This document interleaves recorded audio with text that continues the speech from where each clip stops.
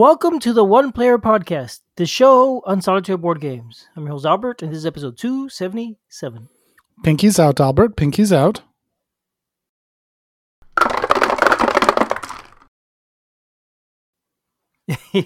I am not all that proper, Julius. I'm sorry. Well, we're going to work to get some proper English refinement into you, Albert. All right. Well, we shall try. Because today we're back to the table with a classic game. Very classic. Yeah. This is way back in episode 80 in 2015. 7 years ago we talked about it. Wow. That was a long time ago. A lifetime in podcast time. And then some. So yeah, this is a classic game. It is a game about being a maid and finding out that you have 15 minutes to get ready for your boss's tea party. She's invited somebody over for tea, and you got to get things ready, and it better be perfect. And this is a solo-only game. Yes, a solo game, which is inspired by a multiplayer game. 11sies. 11sies, yes, which I've never played 11sies. I really don't know much about it. I assume it's just like 11sies for one, but not as good. I have no idea about it. Yeah, I don't know. It sounds interesting. If it plays like 11sies for one, I think it'd be pretty neat. I don't know if it does or doesn't. It is, by the way, designed. I have no idea how you would even begin to do 11sies for one for multiplayer. I don't know. It's designed by David Harding, by the way, which has made a series of 11sies games, right? There's the original 11sies for one, and a newer one that was just kickstarted recently. Really? Like 11sies High Society or something like that's called. And it is 1 through 5 or 6 players. And that is all I know about it again, but same universe. I believe you're a different maid in that one. So anyway, that's enough. I will note that for my purposes also, it has a digital version as well. There's an Android app that was released that pretty well recreates the original game. Yes, and it's an Android-only app, which kind of limits it for some people, but that's okay. Works for me, works for Julius. That's what matters, really, right? Indeed. As long as it works for me, that's all I care about. That's right. Yeah. So, I mean, we don't necessarily go back and go through all the mechanics when we do a Back to the Table show, right? We don't really tell people that they should go back and listen to the old episode. You're welcome to, of course. But this is such a short game, we may as well tell you what it's like. Right? It's a 13 card game. This is a really small game. You're able to get it as... I feel like this is the precursor of the Button Shy games, just with really small card games. Just is about, isn't actually the Button Shy is about that old too. But anyway, so it's 13 card game. It's available as a PMP. You could buy a print copy from Eagle Griffin Games in their Egg game series, or you could get the app. Those are the 3 options I know of. It's a 13 card game. 2 cards are used to keep track of the turns. The rest of the cards are numbered 1 through 11.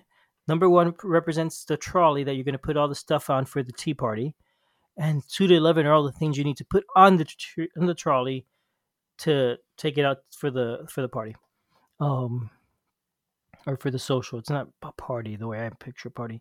So the way you do it is all you got to do is get the cards on the trolley in order from 1 up through 11. It is how I picture a party. Okay. With your fingers up? Yes. Exactly. It's a very English party. Yes. So I'm not very English, I'll admit it. I've never been there even. But anyway, so you have your 10 cards that you need to put onto the trolley. You're going to shuffle them up, lay them in a line from left to right, and then each card in order, you have to either choose to play it and activate its power.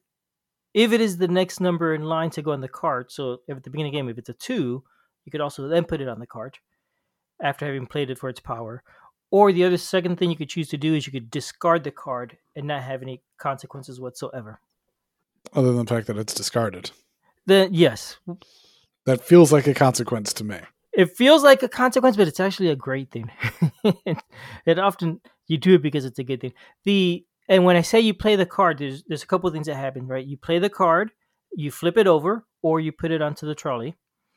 you do whatever effect it says on the card, and then you advance the timer. You have 15 minutes to get ready.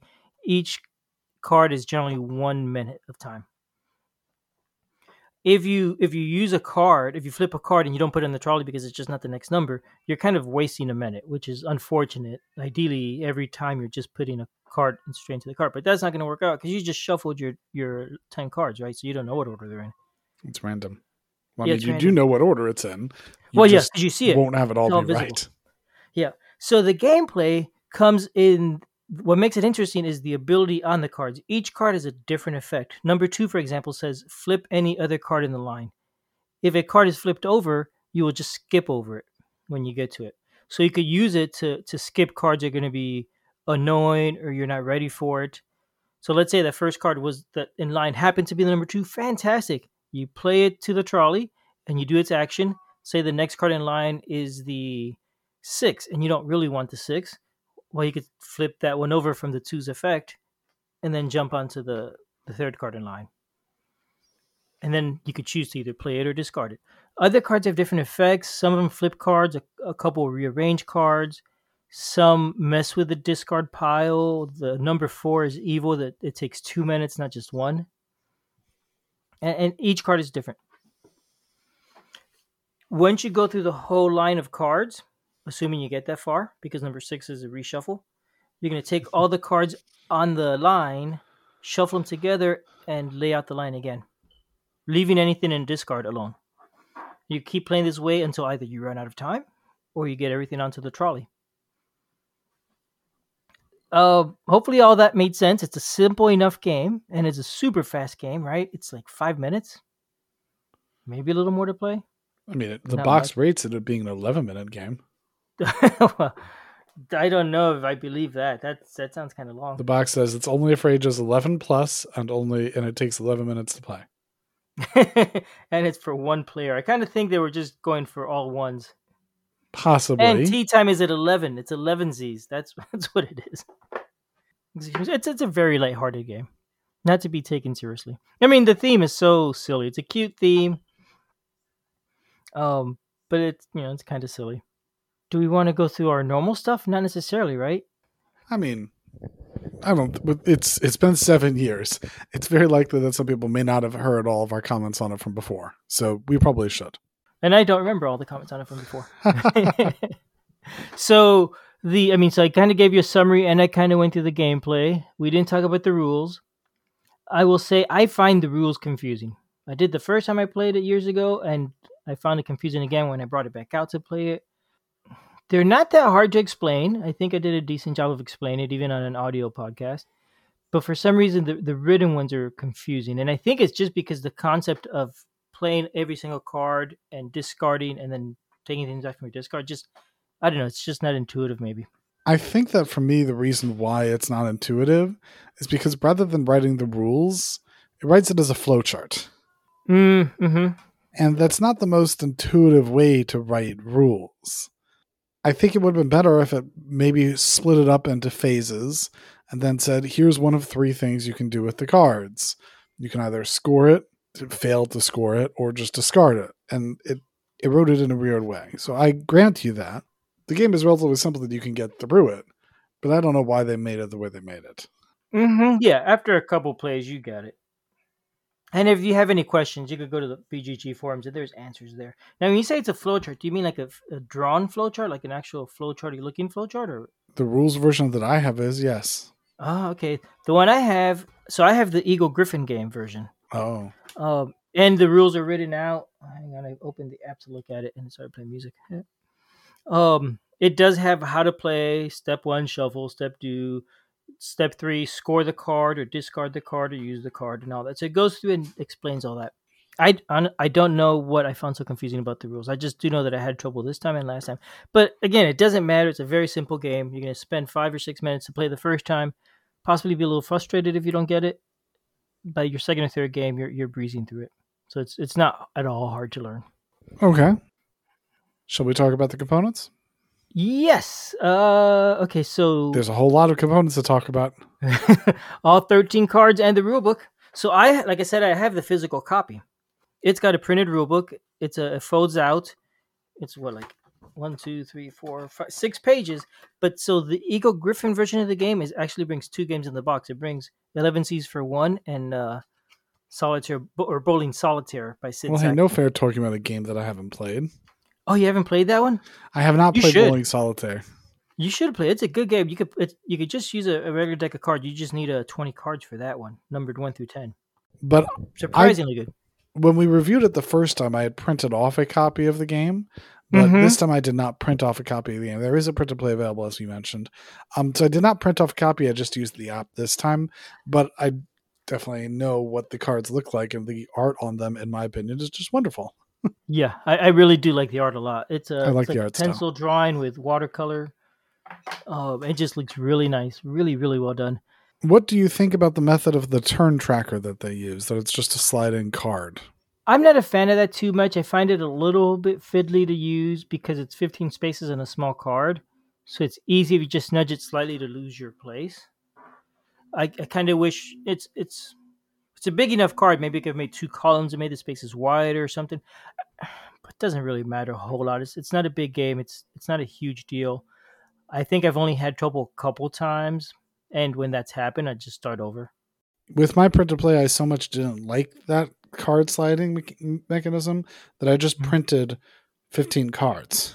And I had a 10 card deck that was all spread out, and then 15 cards stacked. And when I wanted to do one, I would literally flip it over one to the other. Yeah, that's a good idea. And there's so many ways to do it. You could use counters, you could do whatever. It's definitely easy. So the version it brings I don't like, but here's the thing, right? With 13 cards, you're able to print 4 copies. Like if you go to like a website like ArtsCal that you could print a deck of cards, that gives you 4 copies of the game exactly, right? Because the decks are usually 54 cards, the 52 plus the 2 jokers. And that's what I did when I got my copy originally. I printed out 4 sets and then I gave 3 away. Mm-hmm. The version I have, the quality of the cards, they're like a screen printed, or they have that texture, linen finish, I guess. And I found it really frustrating, actually. Extremely frustrating, to a point where I probably would not have kept playing it if I didn't have sleeves for it. You're talking about the published version. The published version, because they're super hard to shuffle. I just could not get the cards separated. They kind of stuck together. They're just really challenging to shuffle. Once I got the sleeves, it became so much easier. Really, I would have stopped playing after about 10 plays. But because I got the sleeves, I kept going. I find that's true for a lot of print and play type games, and I'm surprised that the published version has that same issue. Yeah, and it's only because it's such few cards, right? If it was a bigger deck, like what I actually did before I got the sleeves, I just started shuffling it with the Bowling Solitaire cards together. I just shuffled all 30 cards. And then when I started dealing them out, and that's pretty easy to shuffle. When I started dealing them out, I just discarded the Bowling Solitaire cards just to find the other ones. And so by sticking in there a bunch of cards, it became easy to shuffle and get everything mixed well. Yeah. So, I had a solution for it, but the sleeves work much better. And they're not standard card size sleeves like a Magic size, right? They're, I think, more like playing card size. So they're a little smaller. But they're pretty normal size anyway, so it's not hard to find sleeves for it. The card quality is good. It's just hard to shuffle. So there's components. In terms of solo play, or any play for that matter. I mean, it is only solo play. Yeah. I like the game a lot. I find it really fun. It's super easy to play. It only takes a couple minutes. So every time I've played it 2 or 3 times in a row at least, and then put it away, and I'm satisfied. It is very puzzly, figuring out the right combination of things to do. Like last week we talked about, or a few weeks ago, So You've Been Eaten, and how puzzly that was. When you're playing, trying to figure out the right combination for the minor with your dice. This, I think, has a similar kind of feel where you're puzzling out, okay, if I discard this card and then the next card gets played, I could flip over the other 2 cards and then get this card and then swap that and do this. And it's very methodical and thought out when you're playing the game. It can be. Actually, it kind of needs to be if you're going to do well. Exactly. There's a lot of thought that goes into this. And in order to really do well, you have to be keeping in your head a complex set of turns of how you're going to move things around to be able to get through that whole line. 15 turns is really, really limited because you're going to use at least 11 of them just scoring, which you only get 4 extraneous uses, and that's if you want to just sneak by a win and not get any higher score. if you want to just sneak by a win, you only have 4 extra activations that you can do over the course of the entire game. Yep. That's really, really tight, which means that you have to use the discard mechanic. You have to use the mechanics that you have available to you really well. I don't know that every setup is solvable. I'm not good enough to win this game the majority of the time. When you say solvable, you mean like just to win period or to win really well? Just to win period. Is it every single? I doubt it. No, I don't think it is. We could probably figure it out easy enough by coming up with a combination that proves that. Sure, but I don't know. A computer can do it, but I can't. Mm-hmm. But I don't think it's always solvable, and that to me is a little bit. It may not. I don't remember if it was frustrating to me last time, but at this point, it feels more frustrating to me to have to work with something that doesn't feel like it's always solvable, that feels so tight. I can keep track of everything, but when I sit and look at it for 10 minutes and then just be like, I have sat here staring at it and I still don't have a solution, at that point in time, I'll just start plugging at things and see what happens. And then I'll get halfway through the game. I'm like, well, I'm not winning. Can I go overtime a little and at least like maybe see how late I get? Or just no, I lose. Or see how many I get on the tray. Like, no, I just lose. At least in the app, if you lose, you just lose. And that's it. And to me, that's a little more frustrating just in terms of the difficulty of it. Mm-hmm. Yep. So I'm looking at the BGG app where I've been recording my plays, and it says I've won a lot of the games. When I actually look at my scores, they're not winning scores. So, I don't know what does that mean? I've been winning. So to win, you got to have that trolley ready by 11 o'clock. So right. At the very latest, at least you have to have the 11th card on the trolley at 11. So what scores are you showing that win? So the way this app works, when you put in a score, whoever has the highest score is considered to be winning. So if I put in a score of 1, it says, "Oh, you're winning, Albert." So it calls it a win. So I have to remember to uncheck the win flag after I put in the score. That does not sound like a very solo-friendly app. The app, it is what it is. It does a pretty decent job. It serves my needs, but anyway, so and the way the scoring works is you have to get everything by 11. If you do, you've won the game. Your score is basically how much time you have left. So if you finished at 11, that's 0 minutes, plus the highest number in the card, which if you finish is an 11. So the lowest winning score is an 11. If I missed by 1 card, if I had 10 cards at 11, my score would have been a 10. The highest score you could get, like we said, is a 15, which is all 11 cards with 4 minutes to spare. And I like the rulebook says, what does it say here? You have shown your worth if you get scored 14 or 15 points. Lady Agatha raises your wages. Finish with 4 minutes to spare, and that happens. If you finish with 12 or 13 points, Lady Agatha congratulates you and rewards you with a half day off. I just love the this theme. It's so light and so silly. It's pretty refreshing, honestly. It's a great game. It's not deep. It's not going to get a lot of playtime just because it's so fast. But in the last 3 days, just getting ready for the show, I've played it about 15 times. I don't think it's that great of a game, personally. Really? I like it. Because I want a game where I'm doing things and moving stuff around. I don't want a game that sticks me in analysis paralysis while I sit here calculating all my potential ways of winning and solving. I'd like to mess with the puzzle and start trying to do stuff rather than having to sit here and think about how to have to do it. Okay. I want to be more active with my plays. And I don't feel active with it. I don't really spend that much time thinking about it. I pretty much just start right away and saying, can I get this card? Yes or no, and start discarding or not. And maybe that's why my win rate is not as high as the app makes me think it is. But I find the process of flipping the cards and puzzling out the combinations very satisfying, especially when I do get it right and I win. Whether it's right on the time or with a couple minutes to spare.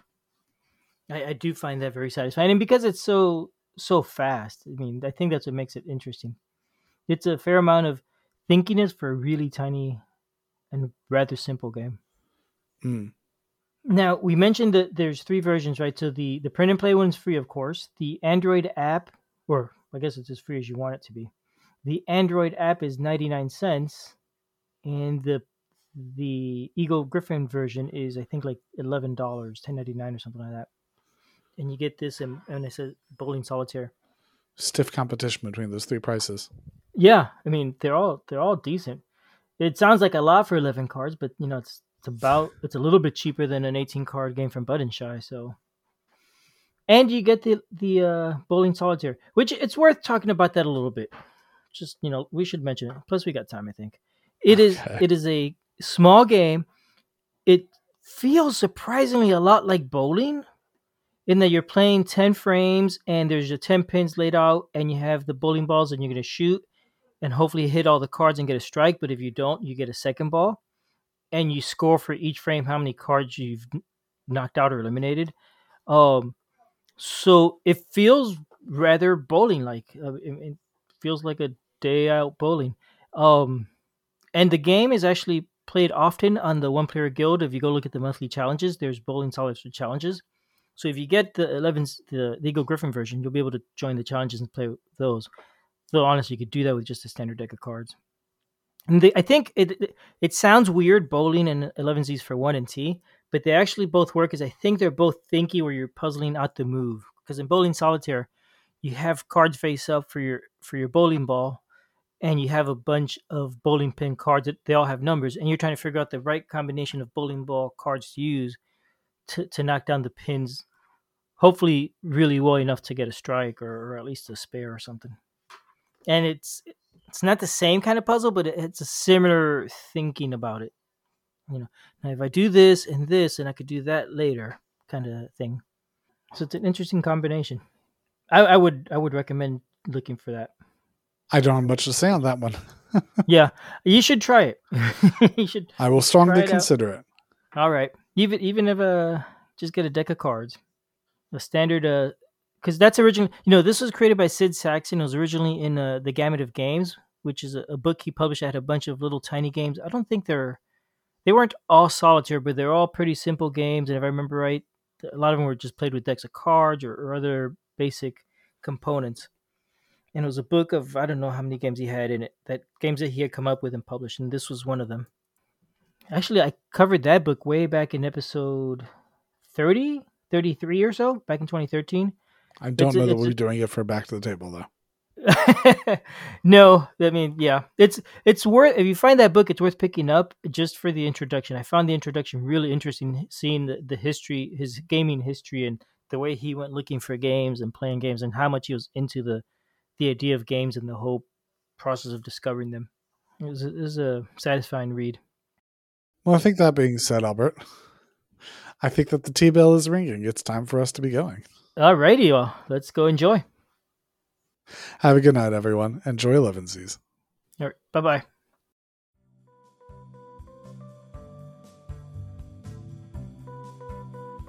Thanks for listening. We love feedback, so we love hearing from you. You can reach me at julius@oneplayerpodcast.com or JLBird on BGG, and Albert can be reached at albert@oneplayerpodcast.com or Fractalune on BGG.